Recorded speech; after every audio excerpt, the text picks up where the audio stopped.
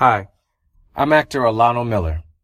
Download Quistory, the trivia app that celebrates African American achievement in history, available in the App Store and Google Play. Unlock the rewards of knowing your history. www.quistory.com. This day in Quistory, March 8, 1825.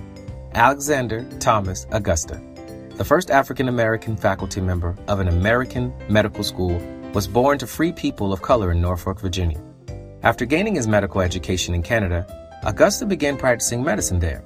He returned to the United States shortly before the start of the Civil War and wrote to President Abraham Lincoln offering his services to the Union Army.